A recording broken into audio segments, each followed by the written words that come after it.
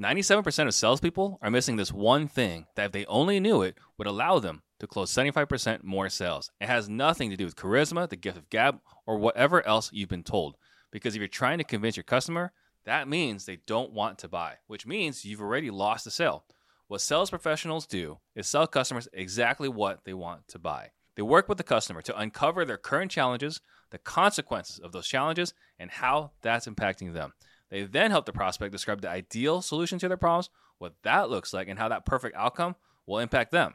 And once they can picture that perfect outcome, price is irrelevant.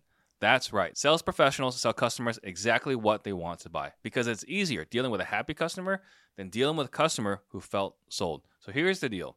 I explain everything in my live 2-day sales workshop, June 14th and 15th in my office.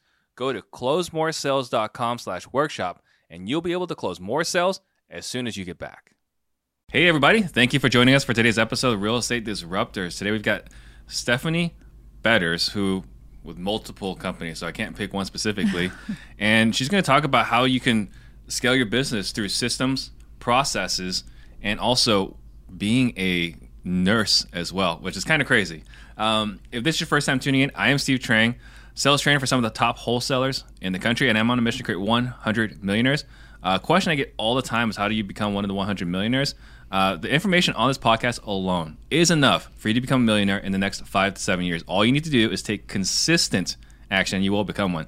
When you hear a nugget, please type into the comments section, and after the show, identify your single biggest takeaway and focus on just that for the next 7 days. If you get value today, please tag a friend below or share this episode right now. That way we can all grow together, and this is a live show, so please ask your questions for Stephanie to answer. You ready? I'm ready. All right, so first question is, what got you into real estate? Okay, my husband is responsible for that. My husband, Zach. We met in college really, really young. I was 19 when I met him. We started dating.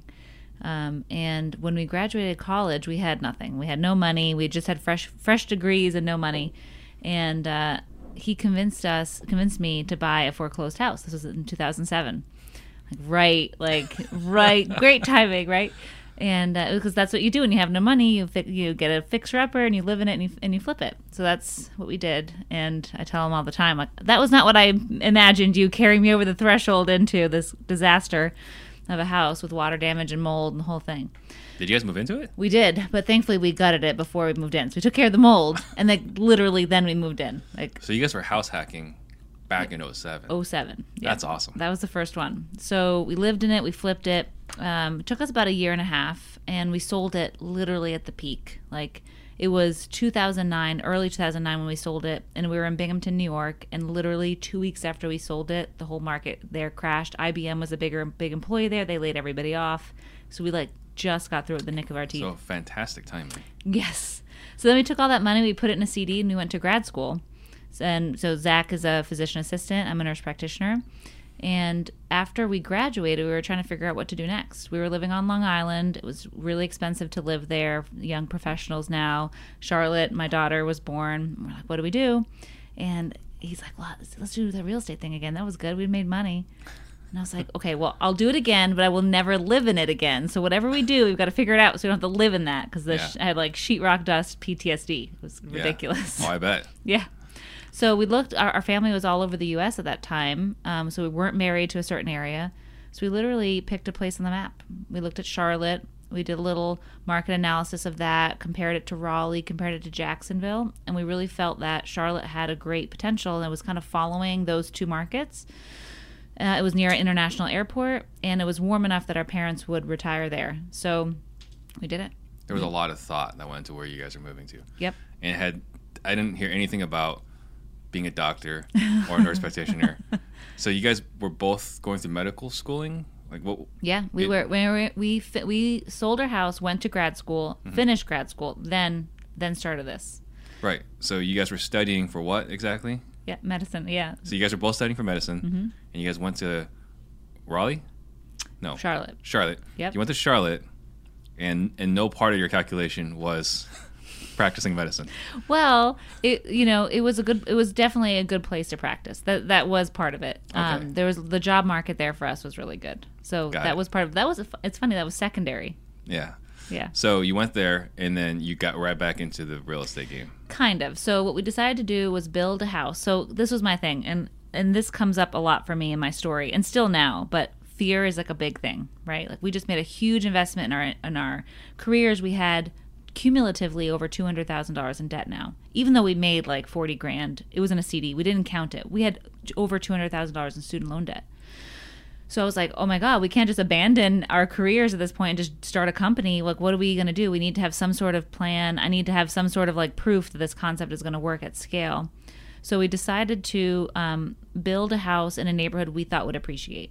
We're like, okay, this neighborhood looks really good. Let's do it. If we build the house and we move in and we get equity, you know, if it gains value, we'll take a HELOC out, and that's what we're going to use to start a business. Mm-hmm. So that took 2 years.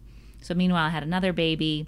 We're working. We're trying to pay off as much as we can. We're both working full time, just kind of learning as much as we can, reading, everything. What were you guys doing? Listening to podcasts. But I mean, like, what were you guys doing for money? Oh, we were still working full time. So I was working as a CT surgery nurse practitioner. Zach's a PA in urgent care. So we were working full time doing that and like absorbing as much as we could about real estate. And then, so 2 years passes, and I'm starting to feel a little more secure. Mm-hmm. We bought a rental, and I was like, okay, that wasn't too scary. You know, we found a special program where you only had to put down 5% for that. So we bought a rental. I was like, oh, okay, I think we can do this. So then we got an appraisal on our house, and we had like 30 grand in equity, so we took out 20. Mm-hmm. I'm like, okay, here we go. We got 20 grand. What are we gonna do? And we started looking on MLS, and our first deal was actually from an MLS and simultaneously a HUD deal. So we got 2 at the same time. So one we kept as a rental, and one we flipped with private money from, you know, colleagues in the hospital, which is great. You know, you're just kind of chatting about real estate while you're stitching someone up, you know.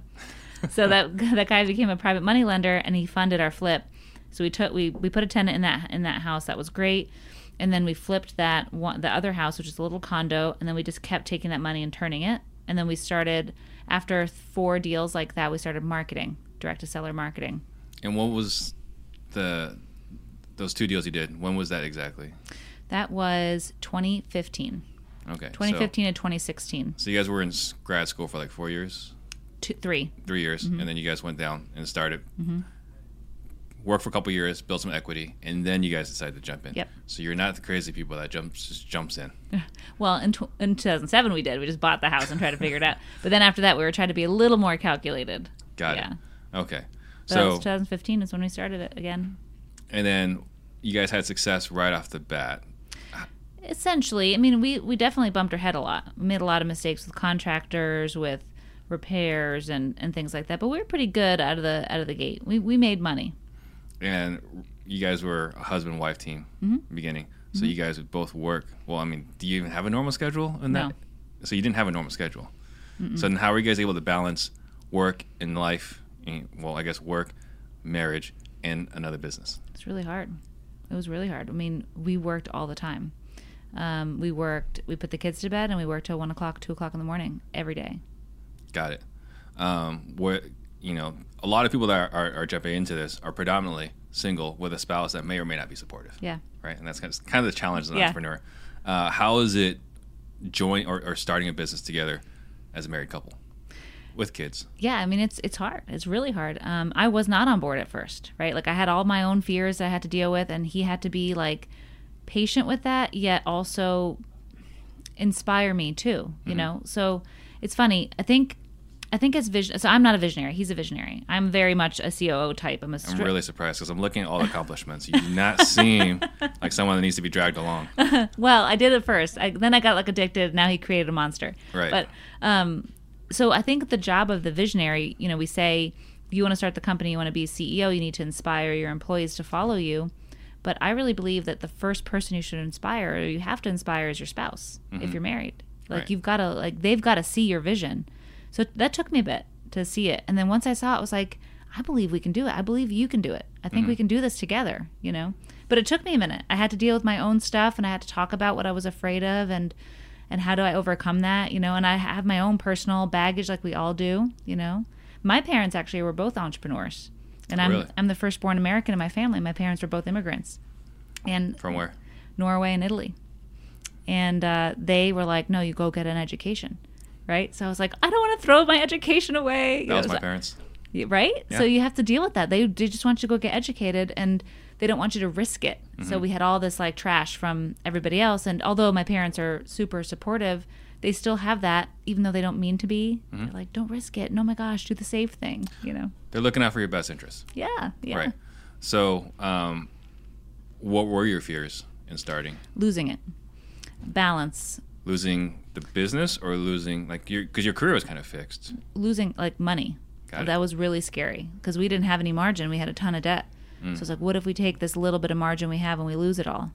What if we make a big mistake? What if we get sued? Like, what if we don't do it right and like a contractor comes back?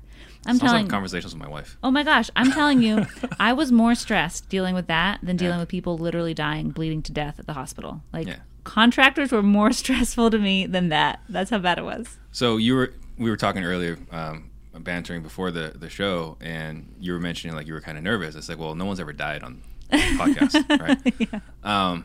But you've actually had to deal with that in the hospital. And with all that stress, pressure, dealing with contractors is more stressful. Yeah, now it's not, but then yes, absolutely, because it was unknown. I wasn't educated for that. You kind of learning as you're going. That was different from what I was experienced before. You read a book, you go to a lecture, you learn, and then you apply it. And for this, it was like all at the same time. So it took some adjusting for me, to get used to that. But then once you figure out that no one's going to die, that the worst isn't going to happen, and you're like, okay, I can move with this. Yeah. So then you get a handful of deals. Yep. And in this situation, he was the visionary, you were the integrator. And then what was your first hire? Lead manager. Okay. Answer the phone. That was a big pain point for us. So what happened was we started marketing and we were doing our own flips, and I didn't know what wholesaling was. Like, we read something about that on Bigger Pockets. We're like, we're not doing that. We're going to flip.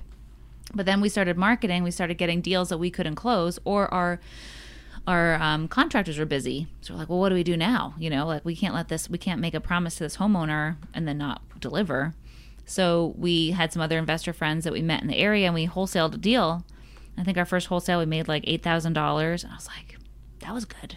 Let's do some more of that. Right. And then the phone keeps ringing, right? And we keep marketing, and I'm trying to answer the phone with like crying babies in the background. Like, it was super stressful. So we hired that because it was the major stress point for us, is how do we answer live? How do we deal with this?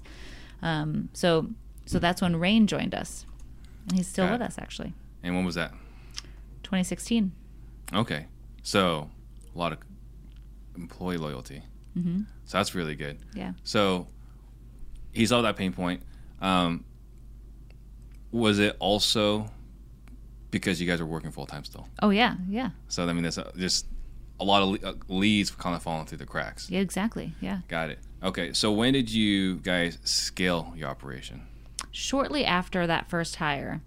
So I want to say the end of 2016, we really increased a ton of marketing spend, and we did, I think, 11 deals in 2016, and then in 2017 we did, I want to say, more than 50, and then we kind of stuck at 50 up until last year. We did 200.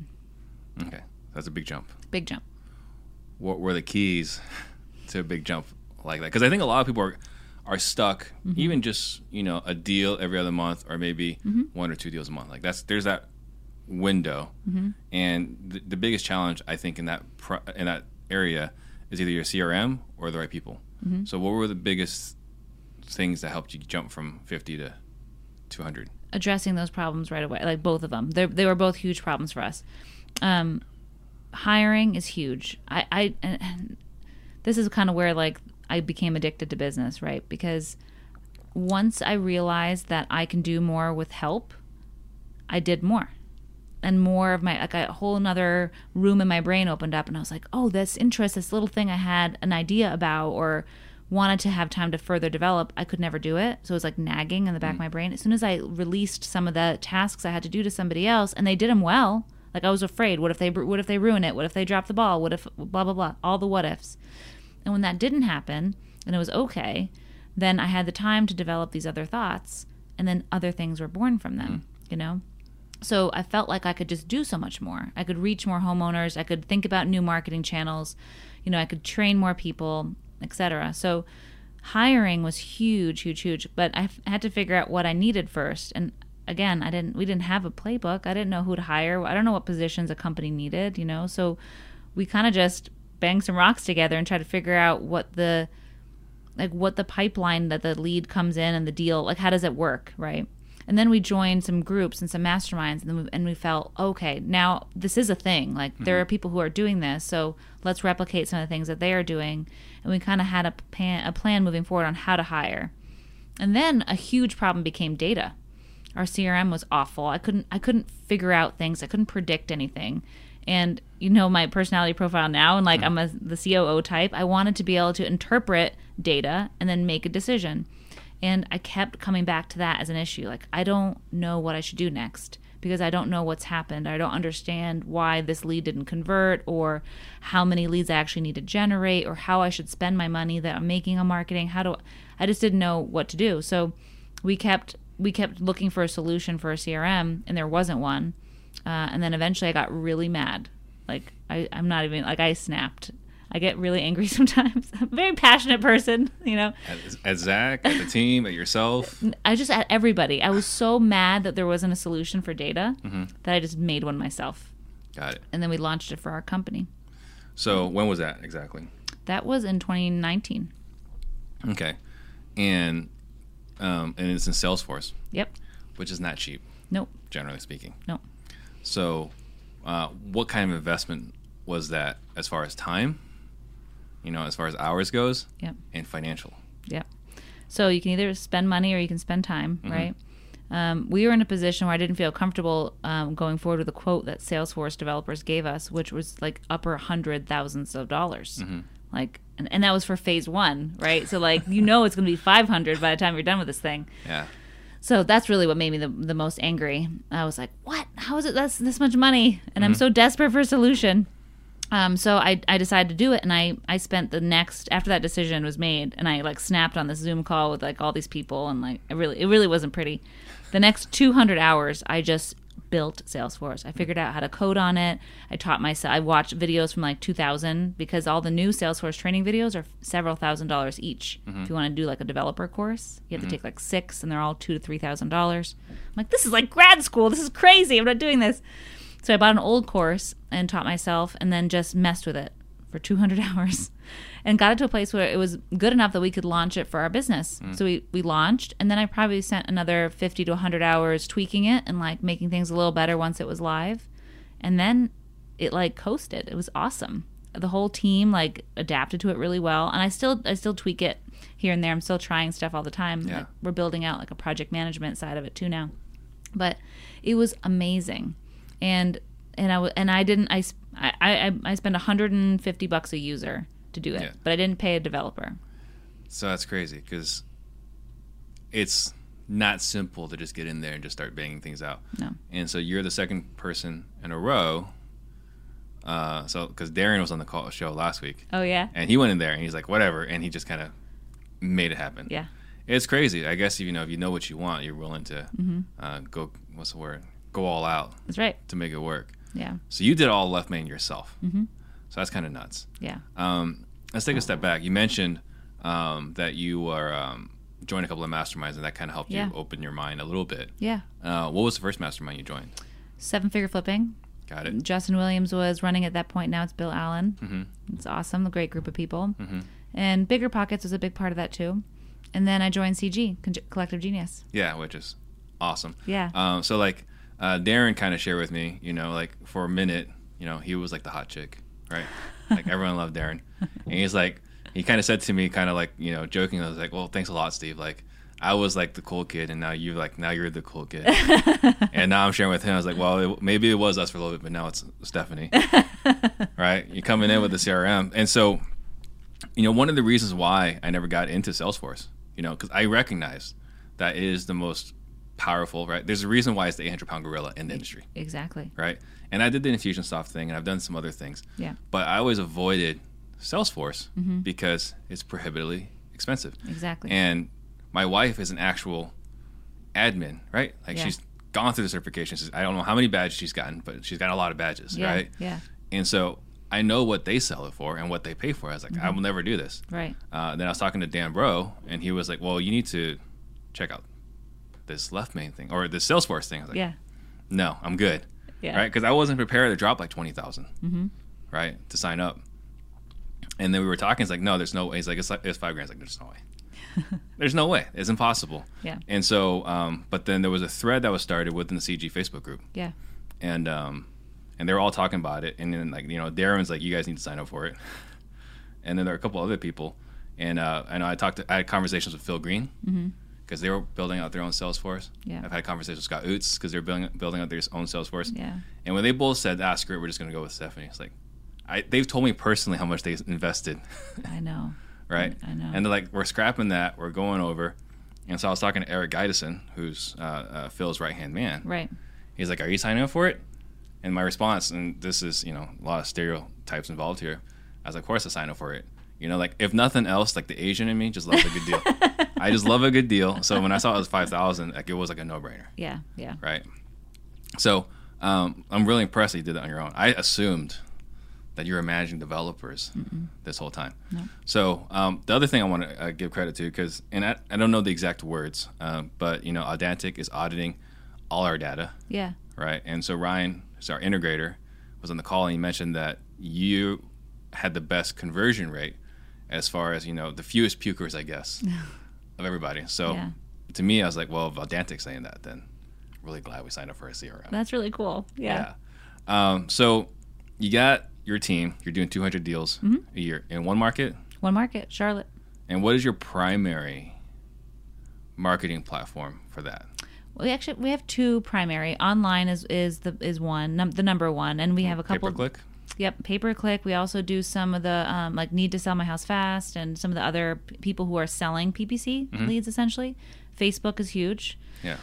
And then we do some niche mailing, really small lists, like 100 letters a month, like very, very small. SEO, referral stuff, deal with some wholesalers for new builds because we buy land and build new spec homes. Oh, you do? So you're a developer as well? Yeah. Wow. We do wholesale and we new build. What does it take to qualify to be on the 100 letters a month list? You have to have gotten an auction date on your house. Okay. So not pre-foreclosure, but foreclosure that you're assigned an auction date. All right. So this is happening. It's not like, hey, your default, hey, get your stuff together. Right. It's like, hey, by the way, we're taking your house. Yep. So we open up that line like, hey, Mr. Seller, this is Stephanie with Better Path Homes. I got a notice across my desk here that looks like the bank is trying to take your house. What's going on here? You know, this is something that we can help you with potentially. That way you can get you don't lose your equity. Right. And people are like, oh yeah, I know. I just have my court date with the judge. I just gave me a date. I'm like, yeah, it looks like it's in 30 days. Is that how fast it is over there? After they get assigned that date, so it can be years up until they get to that point. I'm always alarmed by how long people can go without paying. It's crazy. And then of course, like I sweat it, right? I want to be paying everything on time, and then people like don't pay their mortgage for 2 years. But so it can be a long time before they physically get to the courthouse and get assigned a date. But when they get assigned a date, it's almost always 30 days later. COVID made it a little bit tricky, but it's generally 30 days later. Yeah, it's fascinating because we're over here for the most part now, right? Not during the crisis many years ago, but for the most part now, if you're late 3 months, you're getting foreclosed on. Yeah. And it's in 3 months. Yeah. Right? And for us, the greatest challenge is for the first 90 days, for the first 60 out of those 90 days, they're like, I've got time. Right, exactly. Right? And by that time, they've been harassed nonstop. So I think in some ways it's kind of, you know, a plus as an investor. Like, once that date hits, you got 30 days. Exactly. And they know it's real. And even still, though, people will be in denial. So what are you doing to get them out of that denial? We just get to them in person, or we get them with a sales conversation. We just dig in a little bit deeper, and we get them to start pulling out some paperwork and starting to look at numbers. And I'll tell you, when you start getting people to open up their mail and look at what it says, then they're like, oh, it's real.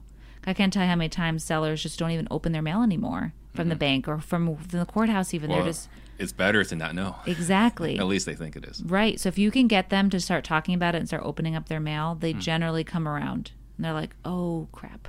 So like you're on the phone with them, it's like, hey, why don't you go open up your mailbox? Or we do this in person. Got it. Be like, okay, this is really important. I want to make sure we don't miss anything.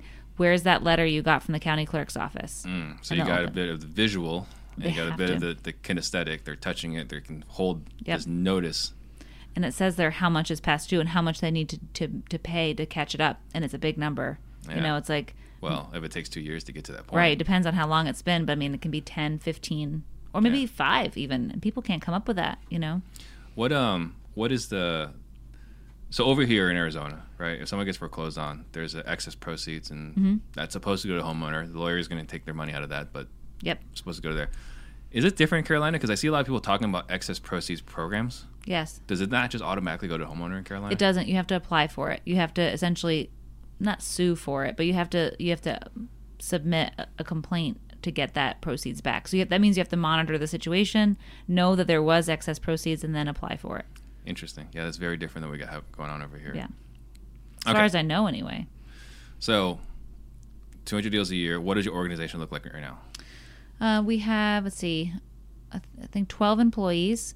We have a CEO, who's my husband, a COO, who is Matt. I hired myself out of that position in 2020, which is very exciting. That's a big goal. Yeah, So congratulations. I don't sit in any seats over there anymore. Well, technically, I'm in the technology officer seat. And then we have a lead intake team, an acquisition team, transaction coordination, dispositions, finance, and marketing. Got it. And every department is about 2 people deep. Depends. So, stepping out of the COO role, I mean, that's kind of like a lot of our dreams, right? Like, we Yeah. start this to have time freedom and financial freedom. Yeah. But then you get into it, and it's a lot harder Yeah. than they make it look on social media. Yeah. So you were able to step out of it. What were the things you had to do to be able to step out of it? Well, first, we had to fully develop the universe that this was going to be. And I think that's something that we kind of take for granted as entrepreneurs, is that people normal people don't think like that. Like, you can kind of imagine which world you're in, and you're like, yeah, just do it. You're in this world. But people who enter your company, they don't know where you want to go.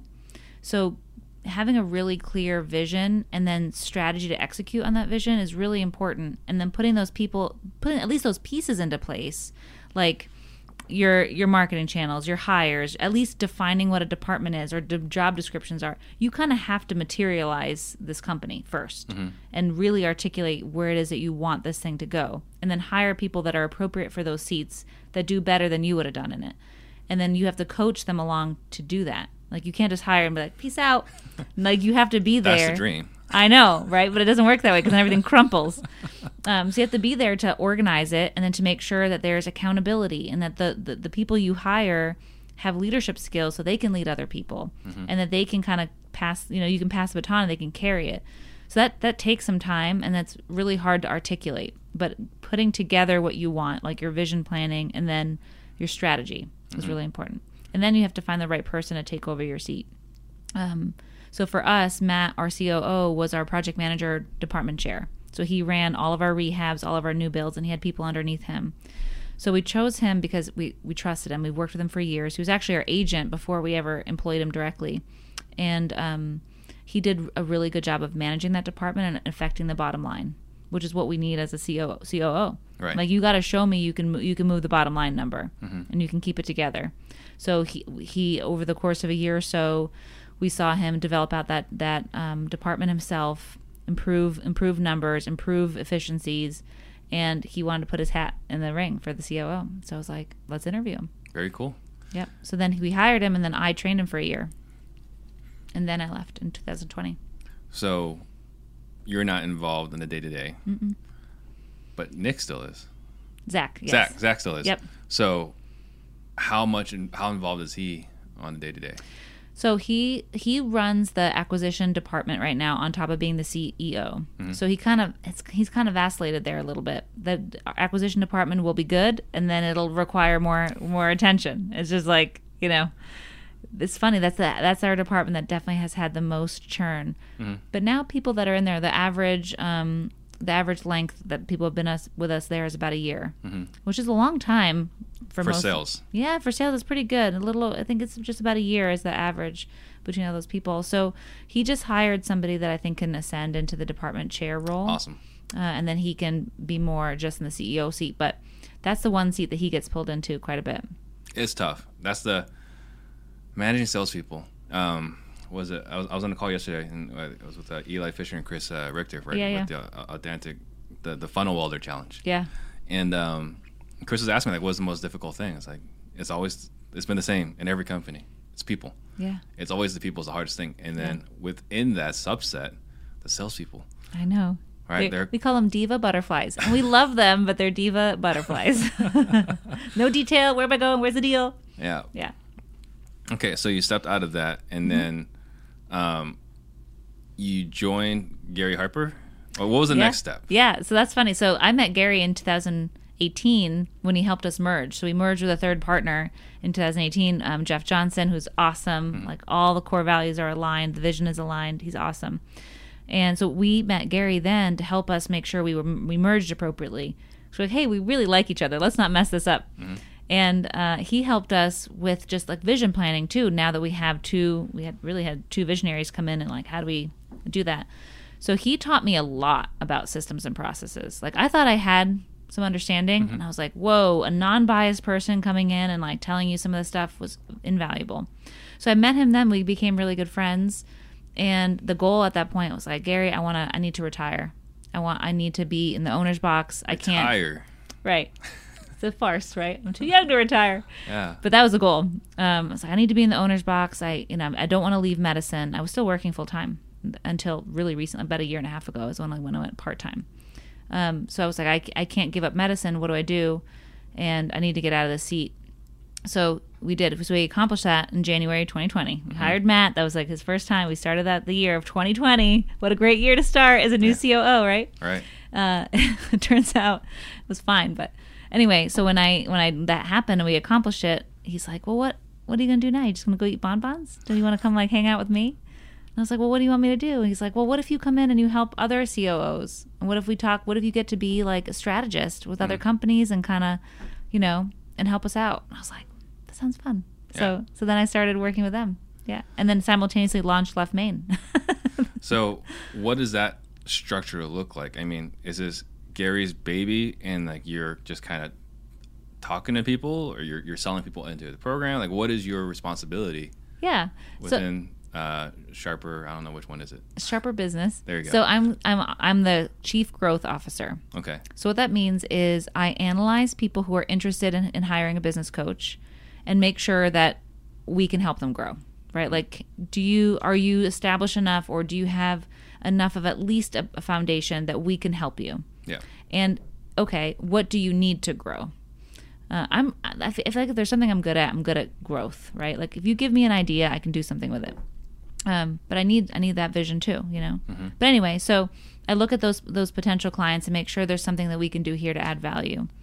And then after that, so essentially it's kind of like a sales position, but it doesn't really feel that way, honestly. No, you didn't sell me. Yeah. It doesn't feel that way. No, I jumped when I had that call with you. I was like, "This is what I want to do." You're like, yeah. Okay, we can do that. Yeah, basically, right? But I think probably the people that are scheduling that call are already drivers. Yeah. Yeah. Yeah. And then sometimes we're not the right fit, or sometimes Power Days aren't the right way to start. Maybe we need to start here first and then grow to that. So there's Sharper does a lot of different things. So I just try to direct them in the right place if we're the right fit. And then besides that, I do COO training, and I run people's quarterly meetings and do some annual planning, and I do strategy sessions with companies, and kind of handpicked, I only do a little bit of that because I kind of can. Right. And it's cool because then I get to work with people I have chemistry with. And I think that's been really important too. How much time commitment is that? Probably like 5 hours a week. Got it. Depends. If I'm running a quarterly meeting, like, the change of quarters, I'll do 2 or 3 quarterlies in that week span just because it's a new quarter. But that's really out of the ordinary. Got it. Yeah. And then Left Main. Mm-hmm. Did you know Left Main was going to do what it's done? No. Okay. What was your initial projection for Left Main? So first of all, that was never even on the horizon. My Salesforce account manager told me to do it. When I showed them what I built, she was like, this is something. And I was like, no, it's not. It's okay. She's like, no, this is something. You need to do something with this. She's like, we don't have anything for the real estate industry that's good on Salesforce, like at all. Like that whole vertical is a big empty hole. And she said that constantly Salesforce executives are talking about the real estate space on Salesforce and how it's underserved. So she's like, you need to do something. I'm like, well, what does that mean? I don't know what that means. She's like, oh, it's like an app, just like iTunes. You make an app, and we test it. We try to break it, and if you pass, then you can launch and you can sell it. So I was like, well, okay, let me think about that. So I thought about it. I talked to Zach. Zach's like, I don't think you should do that. He's like, I don't think you're going to make any money at all. I think that it's going to be way too much work, and people are pains in the butts, and it's not gonna be worth it. That last part, or the second to last part, of people being pains in the butt, is definitely true. Yeah, and he's like, how many people are going to switch your CRM? Like, how So, and I took that to heart. I was like, I want to make sure I do this right, because I'm not here to then kill myself again. I just killed myself and got out of that, And for me, I'm a workhorse. Like, I will work, right? Like but I will hurt myself. So he's great because he protects me from that too. Because when I get an idea in my head, I can't stop. So what I decided to do was to go through the whole app process, because I didn't even know if I would pass. I coded this thing myself. I was like, let me see if it even passes their security review. And I'll go through the steps, and I'll go through the contract thing. So I did. It passed. It was awesome. It launched in January 2020, right after New Year's, like literally the next day after New Year's, whatever the next business day was. And then I told some of my friends about it. I was like, this is what I'm cooking. They saw my Salesforce, and they're like, yeah, this is cool. I want to try it. I was like, okay, let's try it. I'll put it in your org, and let's do it. So I did like a little beta test with 2 people, and they flipped out. They loved it. And I was like, oh, you like it? They're like, yeah, no, this is really cool. And I was like, okay, well, maybe we should let other people try it. And then they kind of told people, and there was this organic thing. And it didn't really hit me until like Q4 last year, when I had, I don't know, I probably had like 20 businesses on there, and they were all like, this is really great. This has really helped me. They all had growth. They all felt like they had better data clarity. They felt like it really impacted their business. I'm like, this is really awesome. Like, are you advertising this? I was like, well, no. Like, why aren't you advertising this? And I don't know why I was scared, but I cared so much. And I care so much. I'm like, this is like my baby. What if someone says my baby's ugly? I can't, I don't know if I can handle it, But thankfully, when you're around the right people, they encourage you, right? And I'm very grateful for a really awesome network. So we had this accountability group, and I was, we did this weekly thing, and everyone on that call, there was 5 other people, and they're like, you're acting dumb. You need to talk about it. So this was September. So I was like, okay, fine. I'm going to do it. I'm going to launch it. I'm going to do it. Like, pump myself up. I'm going to do it. And I started marketing it in October 2020. And then it literally like exploded. Yeah. It caught fire. Absolutely did. And I'm so humbled by it. And then I'm so excited at the prospect of helping the industry. And like, after I've seen what's happened now, like, I'm coming for the whole thing, right. Like the whole industry. I'm coming for like all of real estate investment. And like, I know people are on Podio. Like, I have a thing for like against Podio. Like, it almost broke my soul. And I don't. What is your thing against Podio? I just think it's not serving our industry the way it should. Right? I think that the tools that we have out there right now available to us as real estate investors who are trying to run multi-million-dollar businesses, the tools that we're using are embarrassing. It's pretty strong words. I know. What's embarrassing about them? It's embarrassing because they're clunky. They don't integrate well. They don't automate well. And it doesn't give us the clarity and the data access that we need in an easy way that we're able to make decisions, right? Like, I want to be able to look at my CRM and have it help me instead of fight with it. Yeah. I want to pull a report up and know what's happened and then be like, okay, what's this percent conversion? Like, maybe I turn this dial, turn that dial. It's supposed to give me something. It's not just me inputting leads into, right? And then like trying to sort through and find them. It's supposed to make me better. It's supposed to make our employees better, and it's supposed to make me a better executive. So the ones that are out there in the industry right now are just really, they're difficult to do that. Yeah. But I do, I will take a little step back and say that there are people who are ready, who need that, right? There's a butt for every seat. When you're first starting and you need something other than a Post-it note, you got to start somewhere. So I have no qualms with that. But I think if you want to scale, there's nothing in there for us. Yeah, well, especially at this price point. I mean, like I said, I think I've said this to you multiple times, and I'm sure you've heard this actually from a bunch of other people. You're priced too low. I know, but I'm doing that on purpose. Yeah. So what's that purpose? Because I want the industry. Yeah. I want that. I'm also. I think that the way Salesforce. I mean, they're a huge gorilla, right? Like and like they're the host of my app, so you can't be too negative about it. But they've been too aggressive, in my opinion, with price. That they've outpriced our industry, just like you said. So the way the traditional developer has approached our industry, I think, has failed us. Yeah. So what I really wanted to do was bring something that's affordable out to our industry so that people can actually use it and grow their business. And the idea here is a volume play for me. Like I don't make money until I have 1,000 users. Yeah. Right. Like you make a little bit, but I don't take a salary until that happens. So it's a long game for me. I'm almost there, well over halfway there, which is awesome to have that happen so quickly. But that's the play. The play here is like all time. Like I want the lot. Yeah. Right. I don't want to just sell 3-4 and be like, oh, that was fun. I really want to help. I want to impact the industry. So, we're talking about Salesforce and overpricing. I have a friend, very successful, super successful, and she was looking at, building out this project. Yeah. And the quote came back, and she's successful, and she's got the money. She can afford it. Yeah. Right? But the quote came back. It was $150K. Yeah. For phase 1. Yeah. And she was looking at it, like, that doesn't make any sense. So she's like, just dumped it on my wife's plate. Like, here you go. Yeah. You're doing it.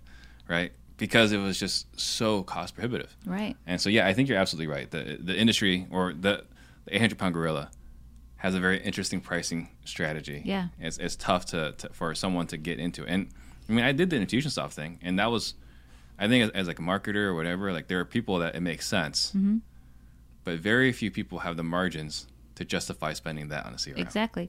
And it's been this thing like, oh, you only use Salesforce if you're a big company. No. Well, our industry is 10 people or less. In general, the average real estate investment company is less than 10 employees. But we're doing, millions of dollars a year. Right. But right. So you don't have to be a big company anymore. That was the idea. Like, let's serve the industry. And if you don't use Left Main, I hope that it inspires all the other platforms out there to be better. Yeah. Rising tide. Right. Right. Absolutely. So I'm hoping, of course, I hope everybody uses Left Main, but I really want to see better tools for us in our industry. Yeah. And then someone here was asking about Plecto, and this is the thing I really like. Yeah. Is that it already has an interface. Yeah. You don't need a Plecto. You don't need a Podio to go into Plecto. Salesforce, and your Salesforce is already there. Exactly. So let's change the topic here. Yeah. You're a nurse practitioner. Yes. Still. Yes. What is wrong with you? I know. Everyone asks me this all the time. You're going to make me blush. This is a big part of who I am and what I think I'm supposed to do. And I struggle a lot with this. What am I supposed to do? What do I do with my skills? What does God want me to do with my skills? What am I here for? Right? And it always comes back to me feeling like I'm supposed to still do it. And I don't really have a good reason other than that. I just feel like I'm supposed to. It's a burden, and sometimes, like I'm tired, right? When I have my 4 days in a row that I'm on call for 4 days and rounding for 4 days, and I don't sleep for 72 hours. I'm like, what the hell am I doing? That's the worst return on my time invested, by the way. Like, I make a fraction of what I make at the hospital is what I make in everything else. Like, it's literally the worst return on investment. But there's something else there, and things really changed as far as my perspective when I show up there at the hospital and I'm taking care of people. My perspective changed when I didn't have to be there anymore.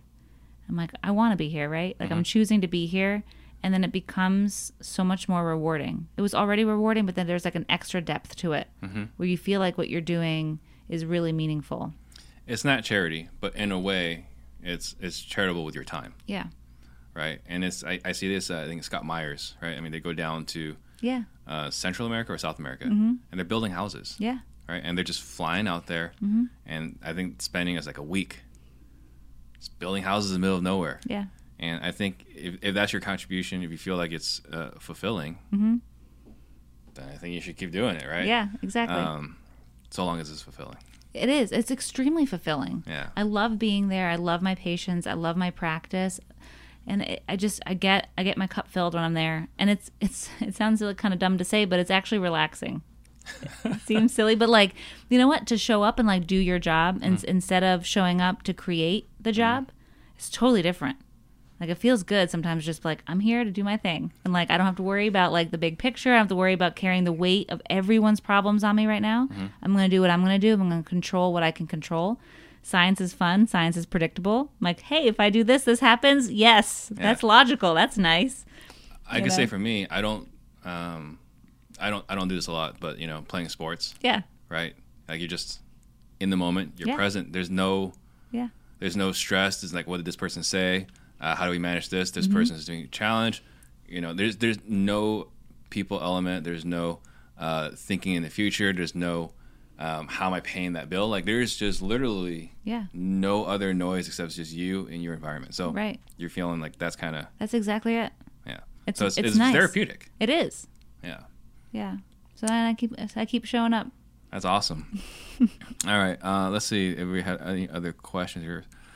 Sean Foster says he truly hates his Podio. Sean, we've talked about this. It's the reason why we made the switch. And Chaim says you're awesome. So I guess you know Chaim. I do. Hey, Chaim.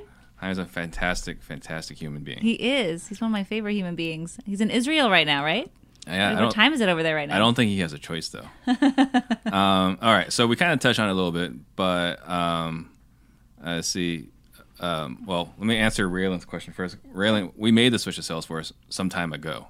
So that's already happened. Ben wants to know, all right, so specifically, in your opinion, why is Salesforce better than Podio? I know you kind of talked about, like, you got the dashboard, you kind of see it. High level, you already know what's going on. Yeah. But, 2 or 3, like, big things why someone that's using Podio that can afford to make the leap, right? Now you're still grinding, but if you can afford to make the leap, why should someone make the jump? So the platform stability, number one, this was a big driver for me. The platform itself and the way Salesforce is coded and built on the Sales Cloud is incredibly stable. It doesn't go down, and it's constantly being backed up. So it's very, very stable for all users, no matter where you are in the world. It's made for that, right? So that was a huge reason for me because my Podio went down. Right, that's kind of like what this whole cascade happened. Is Podio went down. That's how you snapped on Zoom. This was. Oh, that's why I went to. I was like, "What's the number one CRM in the world? I don't even care anymore. What is it?" Because Podio went down, and I was like, my hands were tied for 3 days, and I didn't have any backup. It was just a nightmare. I think there was like a nationwide real estate investor panic. Right? Remember when that happened? Yeah. It was all over the Facebook groups. I don't even know how much money I lost. Right. Who even knows at this point? But the phone couldn't. It was horrific. So stability was a really, really big thing for me. And then I wanted to be able to create something without limitation. And Salesforce is really set up that way. If you can think about it, it can be done. It can be integrated with, like, everything plays in the sandbox with Podio. You don't have to have, some complex globally flow freaking, jerry-rigged integration. Like, it just does. It plays directly with it. And you can build essentially anything you can imagine on it. So I really, really liked that versatility that it has. And then on top of that, it can handle big data. So it can grow with you forever. So I think you hit your max at 1 million records per object. So like we have a lead object, for example. If you have 1 million records in there, 1 million leads, now you have to buy like an expansion pack, right? Like you do on Google Drive. If you get another terabyte. Your Gmail is too full, yeah. Exactly, right. So it can handle a lot of data, and then it can process that data pretty quickly. So you can put all your stuff in there, and then essentially extrapolate it into really, really cool reports, and like cross-examine different scenarios. So like you can cross over, like for example, we have a QuickBooks integration. I can directly marry that QuickBooks integration in. I can tell you like live, minute to minute, how much that lead cost me to how much that opportunity, that appointment, that deal cost me.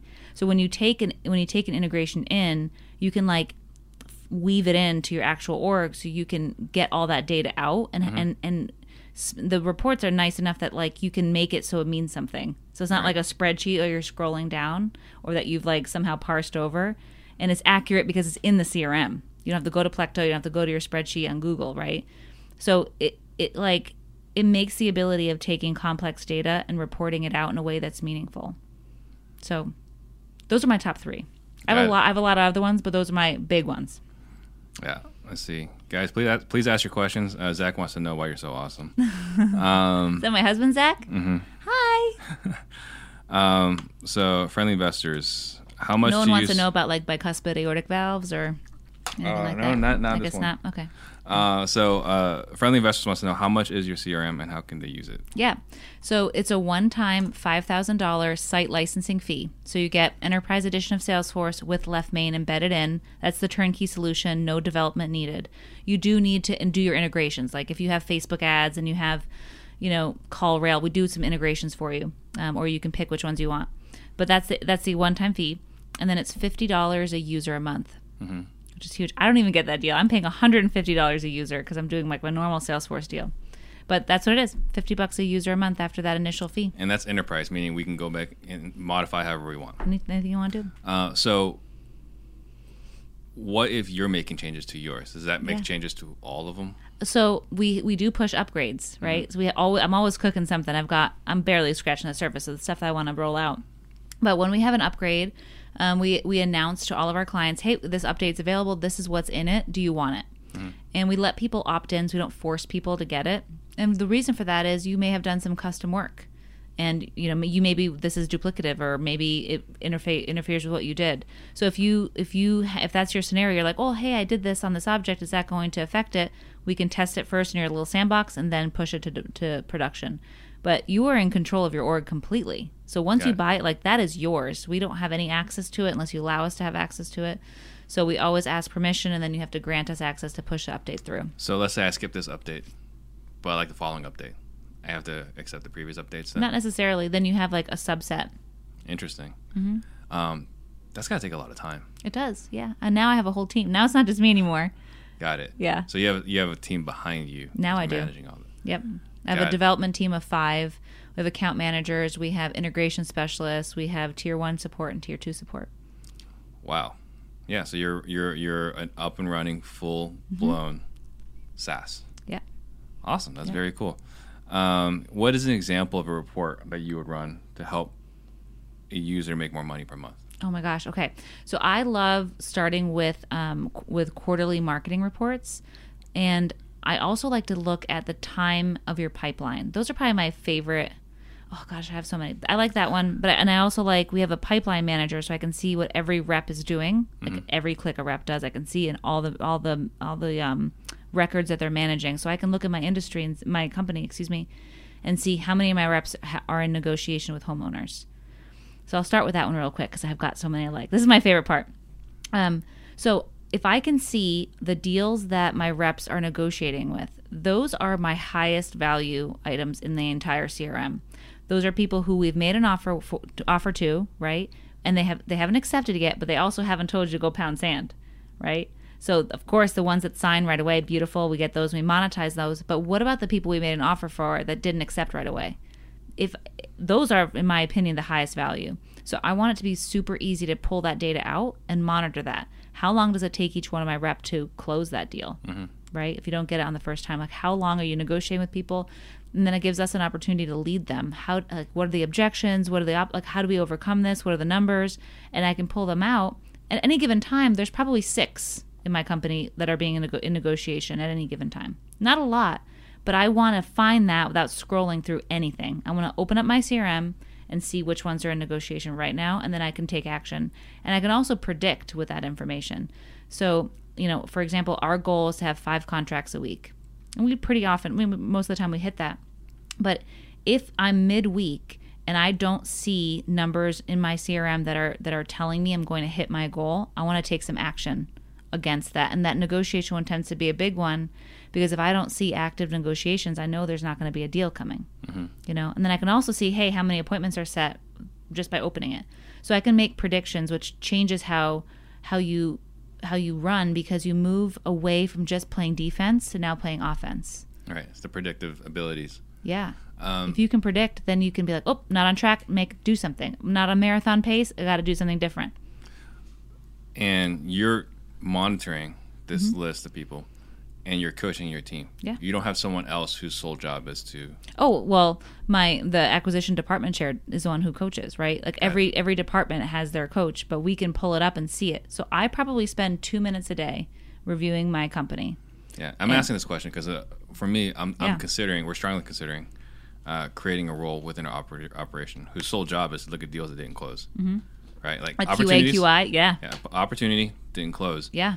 And their job is to just call them, apologize for, not doing a good job, Yeah. right? Obviously, we screwed something up because we didn't buy your house. Yeah. And then bring it in to either bring it across the finish line as a cash offer or a creative deal. Oh, huge. That's a Right. huge or deal. a listing opportunity. Yeah. Yeah. Yeah. So being able to change to offense is huge. And then marketing is the other thing that I feel like will make you more money by knowing those numbers. But I can't even tell you like how much money we probably wasted. We used to spend $70,000 a month on marketing. A month on marketing, right? I'm spending about 25 now, and I'm doing literally triple the amount of deals I did when I was spending 70. And that's because we spent so much money, we just burnt money because we sucked at managing leads. Like when leads came in the system, we were like, what? I don't know. They didn't pick up the first time. So when you can track your marketing down to the minute with like how long did it take you to contact that lead, right? Did you even contact that person? And how long did it take you to convert it even to a qualified lead? You can look at that marketing metrics per lead source and per person. That helps you make a lot more money because now you're going to spend appropriately, right? If you find that your marketing source, they don't pick up, that takes you 30 times to attempt the contact, takes you on average 1,500 minutes for them to pick up the phone. Maybe you're going to spend more money on the people that, bring you leads that pick up in 20 minutes, or the average time to contact is 20. And contact, I don't mean action. I mean like physical conversation. So we look at that and we look at it across all the different stages of the lead, like the lead itself, the qualified lead, which you call opportunity, the appointment, and then the deal, and all the sub-metrics there, like the time to contact and the contacted yes or no, percentage, etc. So I guarantee if you start looking at your numbers like that, you'll make more money because you'll spend less. Right. Oh, that's huge. And Darren Dammy says you guys are the gold standard, so that's huge. Hey, Darren. And then Ryan Williams demo. I posted a link here. It is an affiliate link, full disclosure. But I posted a link there. You guys can schedule a demo there. Oh, awesome. So see, got a lot of comments up here. People love Salesforce. Rita Chorfy says the best thing was switching to Salesforce. Oh, yay. Is there a phone service? Do you use 360 SMS? I do. I use 360. We actually recently brought them in-house. So this is interesting. This did surprise me. Initially, I thought that people would be married to their phone system. Like, you go like hard into CallRail and you have like 100 different numbers, and like the thought of transitioning that is scary. So initially, LeftMain, the $5,000 package, does not have a direct integration with a phone. You can bring your own vendor. Choose whoever you want, and we will help you integrate it. But then, honestly, I kind of looked for a better option. We used CallRail before, we used Cloud Call before, and I really wanted a Salesforce native program that I could control. So we went with 360 SMS. They have a dialer, a text messaging platform, which does automations, drip campaigns, the whole deal, and RVMs, RVM automation too. And not RVM like cold RVM like, hey, I just saw you opened up your contract I sent you. Sometimes it's easier to go over it over the phone. Call me back. Like that kind of RVM drop. Yeah. Like we're talking next level, right?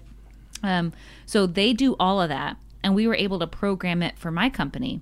So then people started, expressing interest in that. Like, well, can I just have what you did? So then, I brought 360 in house. So now you can essentially buy that turnkey phone solution as alongside of LeftMain if you want to. And then we deliver everything that's already pre-built on that phone side.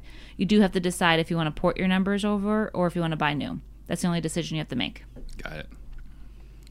Cool. Control what you can control is the bottom line, right? That's the key. So we started, right? Zach had to drag you along. Maybe kicking and screaming, I don't know. A little bit. And you said that you're not a visionary, but you're leading all these different initiatives. So how do you align that? Yeah, so I definitely have some drive. I will admit to that. And I have some ideas. But that's not primarily who I am, right? Like I need to get started, and I credit Zach to a lot of that. I kind of saw his vision and what he wanted to do and where we wanted to go with this company, and then I got really inspired by other people trying to start businesses. That really where I started was how to fix the problem. Mm-hmm. So I didn't create the problem, but I will find a way to fix it. And that's kind of, I think, what my superpower is in the end, is like I eat problems for breakfast. So on those hard days, I have to tell myself that, like, I will fix that problem. I will find a way to fix it. And how I fix it is sometimes by developing these tools, right? Right. But I don't see that the same way as vision. I see that as like, I'm going to fix that problem. I'm done dealing with this problem. Right. Well, and I think that's really on the real estate side why we get paid what we get paid. Exactly. We're solving major problems. Yeah. So you're doing over here, you're solving a problem. If you're the best at solving the problem, you get rewarded for it. Exactly. So going back to your market, what is your average fee right now? 15 to 17 wholesale fee. Like, what CRM do you like? What is your why? What is your passion? My passion is impact. I want everything I do to make a difference on every single level with my family, in like showing my kids what they can do, showing my future kids my future grandchildren what they can do. My patients, I want to impact their lives. I want to impact our industry. I want to help homeowners. I want to give back. Like, I want everything I do at every single level to have an impact on somebody else in a positive direction. And what's your biggest struggle right now? Time. There's just not enough. Like I said before. It might be because of how many seats you're in. I know. No more companies, I promise. I've made that promise before. Yeah. I think for real though this time. You know what Gary said to me? What? Because he came in here in December and he kind of did this whole thing with my organization, and there was some frustration within my organization. Yeah. Right? Can you believe it? Like, when people were unhappy. What? Yeah. And so what happened was I got all these different people running the companies, and they're frustrated with my managing, right? And so like there has been kind of like an unspoken promise by Steve, like, hey, you're not allowed to do anything, right? Just leave everything alone, right? Yeah. Let's not go crazy. And Gary said, Steve, you can open as many companies as you want. Yeah. I was like, really? Like a kid in the candy, like, really? Yeah. And he said, as long as you have the right integrator. Yep. Right. And so that was that's the restraint. Yep. I need to find the right guy. If I can find the right guy, Yep. or gal, that can do whatever, but I'm not allowed to start Until you have it. Yep. until I have that person. It's so true. Yeah. So you're saying you're not gonna start any more companies, or you're not gonna, or you're gonna have like a different situation where like you'll start a company if you find the right person, or you find another problem that you want to eat for breakfast. Yeah. Well, I guess you should never say never, but I've learned a lot now, like how to launch and how to run. This is my third company to do that with. But I feel like I've hit my sweet spot right now, and I don't foresee starting additional companies. I foresee running these. I don't know, I'm sure I can persuade you. Well, mostly I'm just trying to protect myself from my biggest weakness, which is that workhorse. Like, I will work myself into a coma. Like, I my husband will tell you, like, you have to like peel me off the street. Like, I will work until that point. I don't know why. I don't know why I do that. But I just like get at an issue and I just won't stop. So I have to protect myself from what I decide to say yes to. So that's what comes back to time. Like, I don't want to spend all my time building. I do want to get to a point where I'm doing my high impact items. I'm raising my family. I'm traveling. I'm doing all the things I love to do at high impact levels. Like, we're going to work hard. We're going to play hard, right? But I want also to protect my time. Is that with the strategist? Is that the high A or the lower C?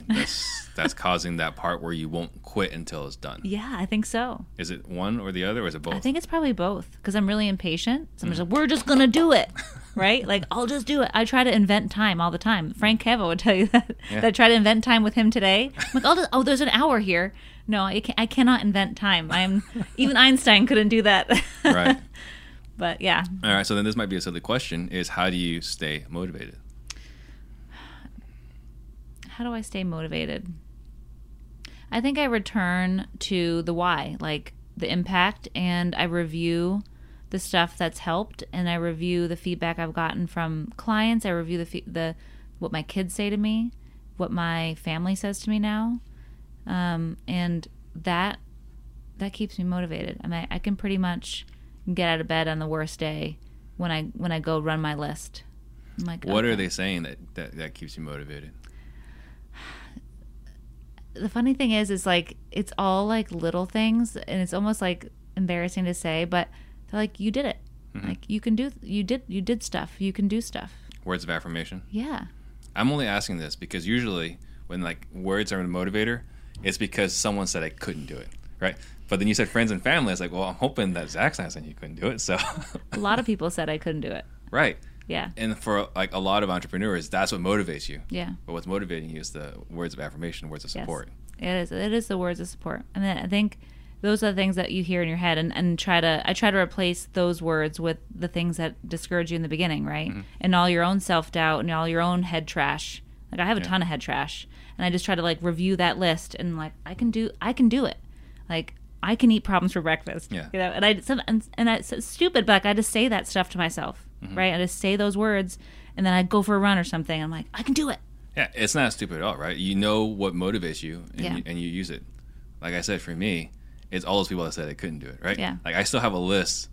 You have like a hit list. I have a list of everyone that said they couldn't do it, right? So, Nice. That's what motivates me. Yeah. What is the greatest lesson that you have learned? Oh man. Ooh, that's a hard one. I don't know. This is kind of off topic, but I think the biggest lesson and the best lesson that I've ever learned is to align yourself with purpose and align yourself with God. And if you do that, and when I did that, I feel like everything changed. To start with that purpose, and I didn't do that for a very long time. I felt like I needed to be in control. Mm-hmm. I had the answer, right? I have to figure out the answer. I need to know what's going to happen 4 steps from now for me to be able to do anything. And that kind of attests to like the beginning of the story, all this fear I had to get started, all this stuff, right? And I realized I don't have to have all the answers, and I am not in control. Mm-hmm. Like I am not driving the bus. I can be a participant on the bus, right? And I can do my best. But even if I do my best and it's not aligned with purpose or God's purpose, it's not going to work out. Like I'm just going to spin my wheels and it's going to suck. So I've really tried to be in tune with that, be in tune with what my purpose is. And I feel like that's made such a huge difference. And it's also taken a lot of pressure off to have to know everything all the time. Yeah. You know, like I'll figure it out. I'm not going to, it won't happen right away. Sometimes you just got to pray. Sometimes you just got to wait. And it like things work out. You know what I mean? And that doesn't, like, I don't mean that to say, like, just lay down. Like, God's got you. He'll send, the money will just get deposited in your bank. Yeah, the secret. Right. That's not true. But Right. but that alignment is probably the biggest lesson I've ever learned. Not only for business, but for my marriage, too. Ben Begg wants to know, if you could have coffee with someone dead or alive, who would it be? Well, after that, I mean, I've got to say Jesus after that. I have to. Yeah. Yeah. I don't know if you drink coffee. Maybe he would. Maybe he'd watch me drink mine. What was your favorite, best, or most interesting failure? The best or most interesting failure? Mm-hmm. Oh, God. My most interesting failure. I tried to play guitar, and I really sucked at that. What else did I really fail at? I feel like I fail all the time. I just don't stop and accomplish something with multiple failures. I don't know. I don't know that I can pick just one thing that I failed at. I failed at a lot. Mm-hmm. Is there a book you've gifted more than any other? Yes. Jim Collins, Good to Great. Mm-hmm. I've gifted that one. That's one of my favorites. It's a phenomenal book. Phenomenal. Actually, made Ryan read it. Oh, really? You know what? You should actually, after this, when you go talk to Ryan, you should let him know. Because I told him he needed to read Good to Great. Yeah. And then Built to Last. Yeah. Right? And his complaint to me was that they sounded very much the same. So They're different, though. That's what I said. Yeah. So you should get in his ear. All right. And let him know. I'll underscore that. Yeah. Yeah. All right. So I'm going to let you think about what you want to leave the listeners with. Guys, if you got value today, please like, subscribe, share, comment, tag somebody. The more people that know about this, the closer we are in achieving our mission. And actually, you guys should stay tuned in the next few weeks. We're going to be announcing something that I think everyone will enjoy. We're going to be enrolling the entire community into the 100 Millionaires Project. And then next week, we got Austin Rutherford coming in from Ohio. And then we have our workshop. It's going to be in 2 days. So for you procrastinators, people that might be like me, we have our workshop. It's going to be all day here in the classroom. And we're offering virtual option now. So if you guys are interested in that, send me a DM. We can enroll you in that. That's awesome. Last thoughts. All right. Last thoughts. Start small and don't stop. Eat those problems for breakfast. Sometimes that problem is I can't get out of bed. Yeah. So like you eat that problem. I'm going to put my feet on the ground. And you just start with that and you just keep going. I love it. Build momentum. That's right. It's almost like that. What was that Navy? I think it was an admiral or whatever. It's like his secret to success was making his bed every morning. Yeah. If someone wants to get a hold of you, how would they reach you? You can find me on Facebook. You can go to my website. So Stephanie Betters is where I'm at on Facebook. And the website for Left Main is leftmainrei.co. Yep. You can find me there. Awesome. I'm there. I'm out there. Google me. No. Yeah. Facebook is a great way. I like Facebook. Facebook's great. Yeah. All right, guys. Thank you for watching. Thank you. This was an absolute pleasure. Yay. Thanks for having me. And nobody died. It was great. Nobody died.